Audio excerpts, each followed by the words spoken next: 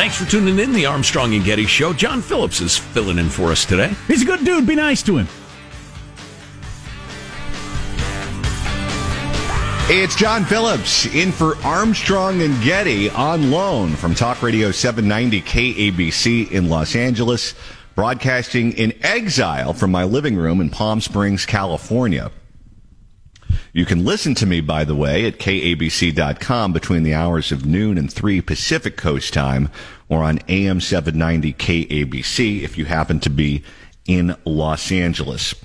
Coming up later on in the program, we're going to check in with Bobby Chacon, formerly of the FBI. He's going to talk to us about how to make Susan Rice, which involves a pinch of Rick Grinnell. So make sure you stick around for that. But first, it's a pleasure to welcome New York Times bestselling author, who you can follow on Twitter at Ann Coulter, and get her online at anncoulter.com. Ann, good morning. Good morning, John Phillips. How are you holding up with the Rona?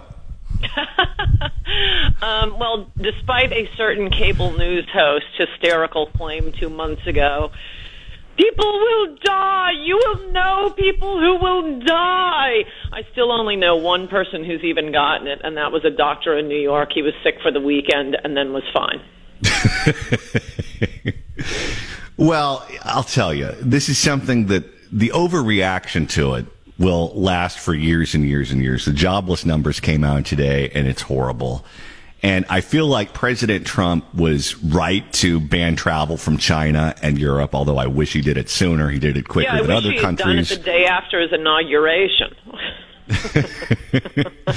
But he is going to get blamed for all of these jobless numbers because he went along with it. I mean, he had Dr. Fauci and Dr. Birx up there, and I just wish that he would have cut off the isolating people inside their homes, particularly the healthy people. The sick people should absolutely have stayed inside, but healthy people being locked inside their homes and being forced to lose their businesses and their jobs just never made any sense to me.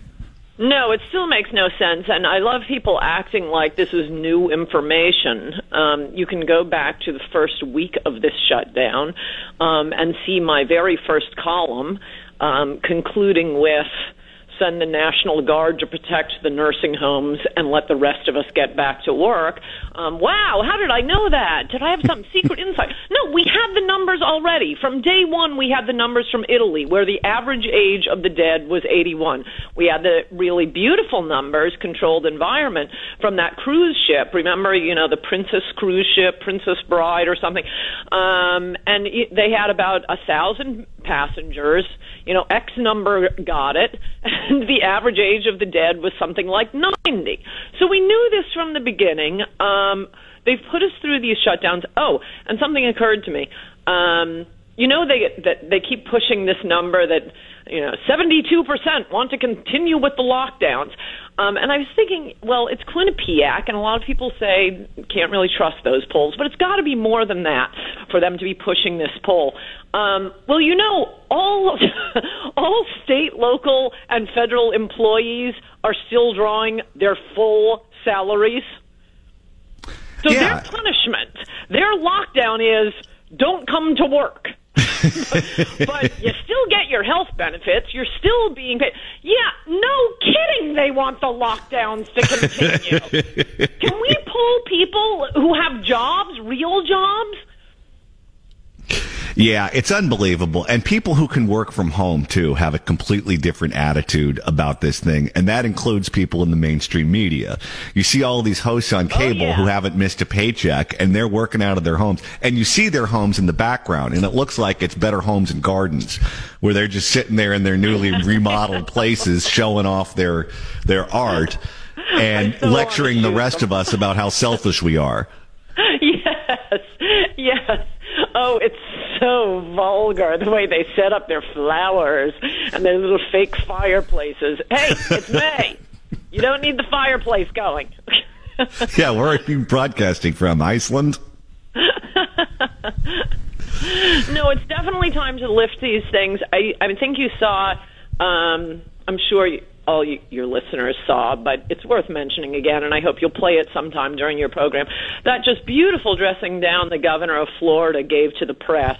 And it is true, the media was fixating, they have been fixating on the smart conservative governors like Ron DeSantis in Florida. We were supposed to be facing, a death spiral in Florida. And Florida, by the way, not short on old people. And yet Florida, by focusing on protecting old people, has had fewer deaths, not only than, obviously the Northeast, also the Midwest. But if you're thinking, it's because of the nice weather in Florida, no. We've had fewer deaths, seen fewer deaths in Florida than in the surrounding states with the same temperate weather. No, Ron DeSantis has done a magnificent job, contrasted with these crazy left-wing lockdown states. Also, this modeling, speaking of being able to look at data and have some idea what's going on, today's big story seems to be, at least based on my early morning viewing of MSNBC, my favorite station, that the lockdown saved 36,000 lives or something like this. No, you have no proof of this. This is just an imaginary model you've come up with, and in point of fact, we have no idea if it saved any lives right now. We're all operating on these phony models of how things might have gone, but these are the same people who told us we needed ventilators, and Governor Cuomo was doing a terrific job. Well, they're also the same sorts of people that come up with models that say that if we don't enact the Green New Deal, we're all going to be underwater in 10 years. Yes, excellent point, John Phillips. How much of this do you think has to do with density and public transportation? And I say that because New York is unlike any other city in the United States. They've obviously been hit the hardest. In California and other states on the West Coast and the Middle West, people have single-family homes, or frequently, maybe outside of San Francisco and Oakland, and they have their own cars. Mm-hmm. And that's a great way to live if you want to avoid getting a virus, because you're not sharing the same subway car. You're not sharing the same elevator if you live in a big building. It's definitely a way to control your environment. But in states like California, they're trying to push us to be more like New York than like the California that many of us grew up in. They want us to live in high-density housing. They want us to live in a big building with a 7-Eleven on the bottom. And maybe I'm just old-fashioned, but I don't want to live that close to bulletproof glass. No, that's a really good point, John Phillips. Obviously, yes. I mean, the things we know about this virus doesn't really transfer outside. The super spreader events tend to be things where people are singing or shouting in closed, confined environments. So, interestingly enough, just going to church, especially if you tell them not to sing, that should be fine. Everybody's facing forward. Going to Broadway plays should be fine. Certainly going to stores and, give me a break on these people surfing and going to the park with their kids being dragged out by the police. But obviously, one of the top super spreader events would be something like a subway car where you are face to face with people, packed in cheek by jowl. That is probably why Japanese wear the mask so much, because they're required to have all that public transportation, as the small island of Manhattan is. But isn't it interesting how the media and the Democrats won't mention public transportation because of exactly the reason you say? Public transportation is sacred to them. It's holy. It's part of their dream world of Orwell's 1984, where we're all traveling together at the exact same pace, facing the exact same direction. No. Americans want to get in big gas-guzzling cars, listen to the radio, drive the way they want to go, stop when they want to stop. There's something. I mean, I'm a part-time New Yorker. You do need the subway to get around. In the rest of the world or the rest of the country, it's just against Americans' nature, this mass public transportation. but the left loves it. So even though it is clearly, without question, a super spreader place to be, no, you won't hear that mentioned. No, stay off the beaches. Get out of the parks. We're talking to Ann Coulter, who you can read online at anncoulter.com and follow on Twitter at Ann Coulter. And we know that President Trump once hosted a game show. It was The Apprentice. Now it looks like Joe Biden's the host of The Dating Game as he's trotting out all of his potential vice presidential picks before the television cameras and auditioning them to see who might be a fit for him. Who do you think he's going to end up with? I vacillate. I'm thinking right now either. And by the way, I ought to say, you may as well be throwing darts at a dartboard by asking me. I do not understand the liberal mind. He's already stupidly limited himself to one. To a woman. I love this identity politics. And by the way, I wrote about that yesterday in my column. This is what drives the entire Democratic Party now, the identity politics. Well, wait a minute. With what you just mentioned, I know who it's going to be. If he promised he's going to pick a woman, it's going to be John Edwards. Well, I was thinking that maybe Cory Booker's one shot, come out as a woman, go transgender. You'd get you'd get all the identity points. He can do it, and he really wants to be president. Plus, the vice president of Joe Biden, if Biden were to win, is definitely going to be president within about 2 weeks of the inauguration. So I'm tending to think Kamala. But of course, I wanted to be Kamala because I thought she was going to be the Democrats' nominee before she even won her Senate seat. So when you're that far, when you're making predictions that far in advance, you may as well just stick with them. But she practically called him David Duke in those debates. It's hard to get beyond that. Oh, they get beyond it all the time. The Democrats, they're hungry for power, hungry. I remember the things Hillary said about Obama, and she became his Secretary of State. The advantage of picking an African-American woman over a white woman is they won't have to be pedal to the metal on they won't have to stage a bunch of Fergusons.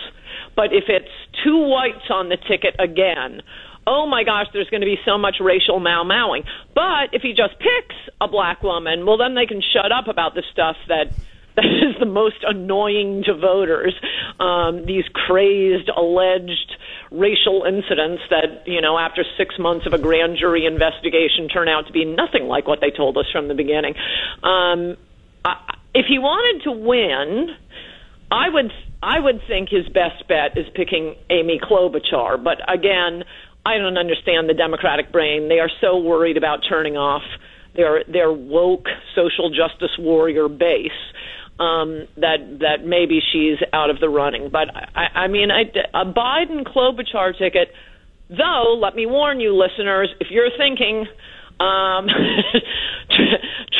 Trump is a ridiculous creature, I'm sick of this, if the Democrats would just run someone half sane, I'll either sit out the election or vote for the Democrats. Do not be fooled by what appears to be a moderate Democrat ticket of Biden Klobuchar. I promise you they will hire the exact same people as a Sanders Warren presidency. It's going to be whomever it is, it's going to be all transgenders, racial hysterias, that sort of thing. Ann Coulter, you're the best. Thank you so much for stopping by. Good to talk to you, John Phillips. Bye-bye. You can follow Ann on Twitter at Ann Coulter. More coming up. It's John Phillips in for Armstrong and Getty. Don't go anywhere. Armstrong and Getty.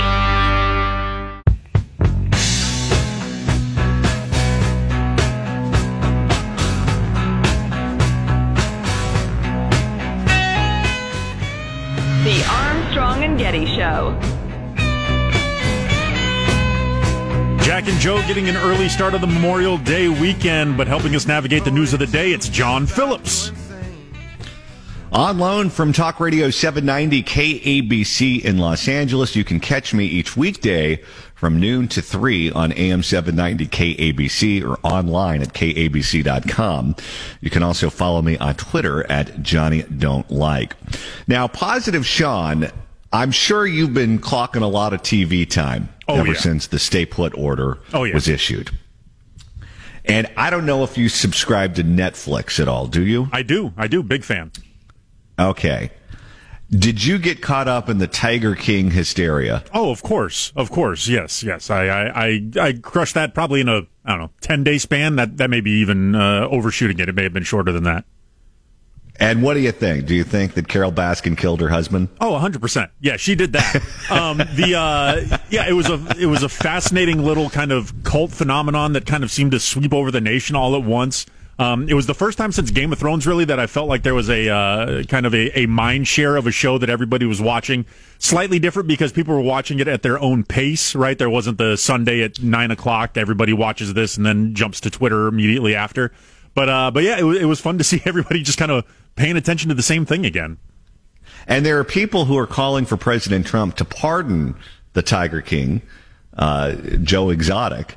And I want to know if you plan on growing your hair into a mullet as a sign of solidarity. I certainly do not, but I do expect that if Halloween parties are a thing this year, you're going to see much Tiger King representation at said parties.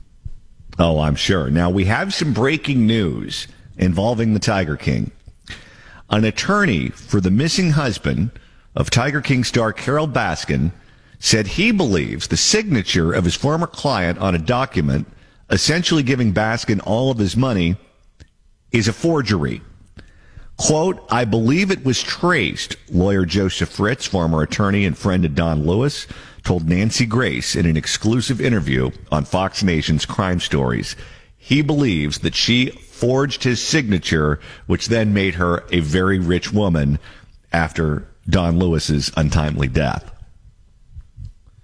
This could open up quite a can of worms, positive Sean. A can of worms, a bottle of sardine oil, all sorts of stuff that the Tigers love over there in those various encampments.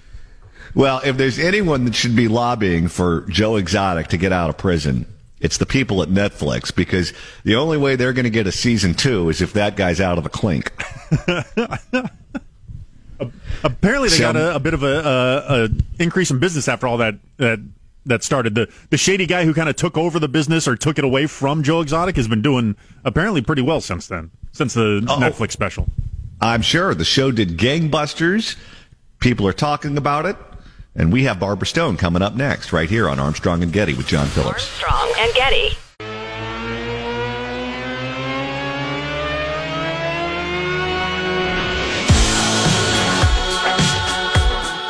Everybody, John Phillips. John Phillips, everybody. John's filling in for us today. Good dude. Hope you like it. It's John Phillips in for Armstrong and Getty. On loan from Talk Radio 790 KABC in Los Angeles, broadcasting live from my living room in Exile in Palm Springs, California. Well, we're all on lockdown in the state of California. Some counties are worse than others. Los Angeles County and counties in and around the Bay Area and San Francisco are on indefinite lockdown, at least until, LA County's on lockdown until July the 4th at the absolute earliest. And as we look around and we look at our calendar and we try to figure out what the rest of the year is going to look like, are your kids going to be going to school in the fall? Are weddings planned in the fall going to actually happen? If you have a vacation that's planned later on in the year, are you going to be able to go on it? Well, nobody really knows, and that uncertainty is leading to a lot of anxiety. Well, in other states, they have much more of a clearer idea as to what the rest of their year is going to look like. Any number of universities in the Middle West, the Southeast, have said that they're going to be open for class in the fall semester, and that means that the athletics programs will be off to the races.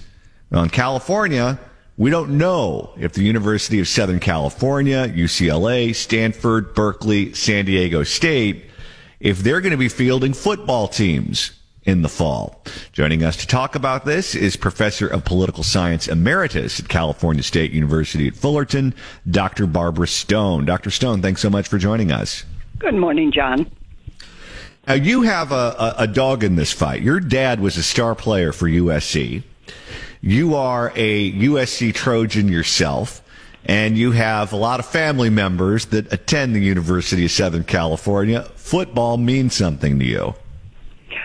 Well, I pay attention to SC football for precisely those reasons, plus overlap it, though this is going to tell you my age. I arrived on campus when John McKay did, so if you weren't a football fan before that, you certainly became it. I also was what's called the faculty athletic rep for Cal State Fullerton for half a dozen years, which led me to be president of the Big West Conference, so I pay some attention to this kind of stuff.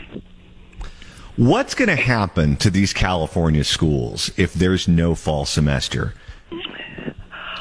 Well, let me try this. I honestly believe that during this pandemic, all kinds of enterprises have been damaged or destroyed.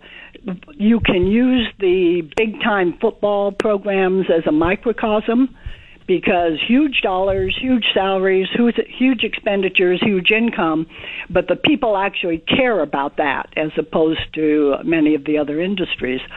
And I honestly believe the way we're headed that you're going to see a difference in football in particular, but athletic programs generally, between the states who never locked down that hard are moving towards opening, and states like ours where it's kicking and screaming going anywhere. Look right now. In California, we have the 4 Pac-12 schools, Cal, Stanford, SC, and UCLA. The UC system, which is 2 of those, hasn't decided what they're going to do in the fall. Maybe it'll be online, maybe it won't be. It's hard for them to make plans because they don't know. Stanford, last I heard, was playing around with not having a fall semester, which I think would be a major error, but that's a different topic. SC hasn't announced anything. And besides the general problems, the big problem is they're both in counties where the county health people aren't making it at all clear they can do anything. Why does this matter? This matters because every school but one in the Southeast Conference has announced that they're going to have classes. Other schools in the Pac-12, like Arizona, have announced they're going to have classes, and so their football players are coming back. Our football players, we can't have gatherings that large, so you're sitting around waiting at best if you have football. Practice will begin late. Recruits won't want to come here. You're going to have a big problem. Well, one of the things that happens in athletics, particularly in football, is they make these schedules several years out.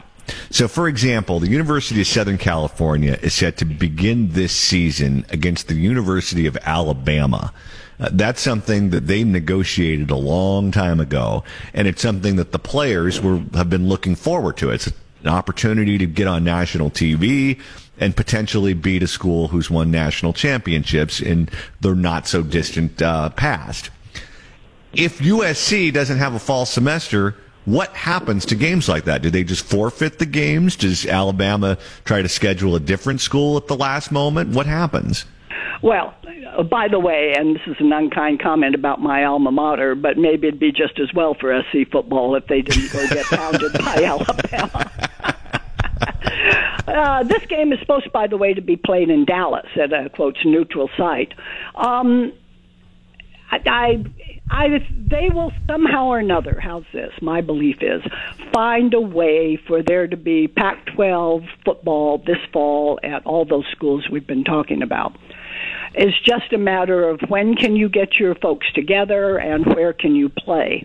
Clay Helton, who's the SC coach, was quoted as saying that there was some discussion about, well, to cut down on travel, you cut out all those games like the Dallas game and just play within your conference so you have less travel time. By the way, that would be more or less disastrous for our schools because they would use those their observations for the national championship series and all that, but since our schools aren't very highly rated, that would be the end of that. You could sweep through the conference and it wouldn't matter. One of the things that I think is factoring into this is that Gavin Newsom, who has a huge amount of control over what happens to these universities and whether or not they have a fall semester and field athletic teams in the fall, is that he is seeking a national profile. He's appeared on all kinds of national programs, including Late Night with Seth Meyers, The View. He just did MSNBC this morning. He clearly has national aspirations. If you're Gavin Newsom and you have national aspirations and you and your state screw up the college football season, I would imagine that's not going to play too well when you put your name on a ballot in the South Carolina primary or on Super Tuesday, because people remember that sort of thing. Oh, yeah, although to be honest, he comes from California, so that would hurt him in the South Carolina primary. But actually, I think he's slowly beginning to understand some of that, because he's, in the last few days, made noises about permitting professional sports to reopen in California. And they'll drag the colleges along, except that I don't know that they understand it's complicated, because college sports are tied to a school. The school has to be doing something. I will use San Diego State. San Diego State, while it's not a Power 5, a part of a Power 5 conference, they think of themselves as pretty big stuff. And my old system, I worked in the California State University system. Those idiots have announced that they'll be all online except for a few things in the fall. San Diego State's announced their football team's going to be on campus anyway under a performance exception. So, God help us all. But but I think you've got going the overall that came from the governor, then it goes through county health people who aren't thinking about things like this. And then the universities themselves have to figure it out, and for the universities, the problem is liability. And you put it all together, and it's going to be, I think, ugly for big-time sports in California, but we'll find out. What happened? USC and Stanford and UCLA and Berkeley and San Diego State even, they have robust alumni associations that exist, and they have money, and they play in things like political races, and they have power and they have influence. At what point do those people start causing trouble for Gavin Newsom in these various counties? You know what, part of it, I'm not going to really know how to answer that, because I don't know how directly you would tie it to Gavin Newsom. He is, if you've been watching, suddenly running in the direction of, this is going to be a local decision. So I suspect what he's trying to do there is pass off the buck to, like, the L.A. County health head, and going, she'll tell you when you can have practices and open and do all that kind of stuff. So at some level, he's understanding the dangers. And anyway, I think you'll find people getting much more upset, I don't know this is true, with the local health people than with the state, since the state appears to be trying to backtrack, although very late. You're already so far behind states in the South and places like that, it's going to be hard to make up. On the subject of California politics, one of the names on Joe Biden's short list for vice presidential picks is Kamala Harris. She went after him very aggressively in the primary in a really below-the-belt nasty way. Do you think there's any chance that she's going to get the VP nod? Of course. Of course there's a chance. Let's put it this way. Number one, it's not clear to me that Joe Biden's the one picking his vice presidential nominee. He has a committee out there. And his role at this point, he's making nice noises about virtually everybody, whether they've been mean to him or not. If he and they decide she has the credentials that will carry him to victory, then she'll be it. In fact, she was mean to him about being a little schoolgirl on a bus. Probably won't affect anything. I just can't quite understand what she would bring to the table. Joe Biden's going to carry California. If Joe Biden doesn't carry California, he's not going to be president, so that's the end of that. And she didn't play well. when she was running nationally. She just really... Actually, what she did was she'd one day be in this place, and the next day someone would bring it up, and she went, no, I don't think that. She just didn't do well. And she's not all that wildly popular here, and you can go after her with Democrats for keeping all kinds of people in prison when she was DA. So I don't see it, but, he'd take her if they thought she'd help.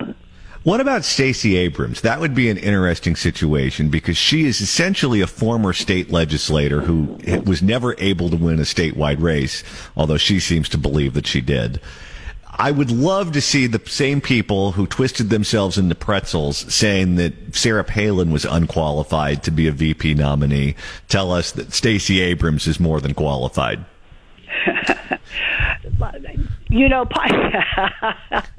Once again, John, that really doesn't matter. It really doesn't. Actually, at least she did come through the legislature, where, by the way, supposedly she worked with Republicans reasonably well. And it's a matter from their point of view of how they interpret her run for the governorship. Because if she actually would have a shot at delivering a southern state, then you should be looking at that woman.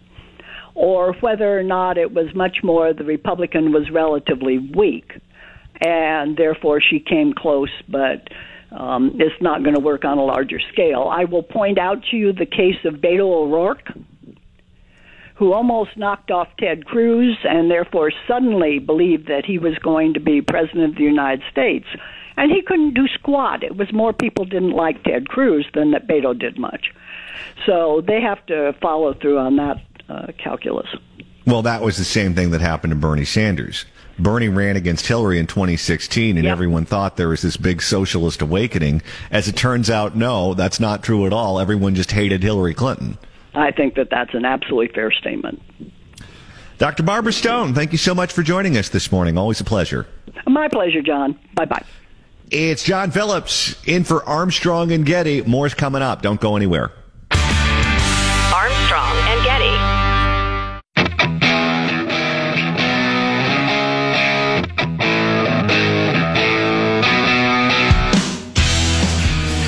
The Armstrong and Getty Show.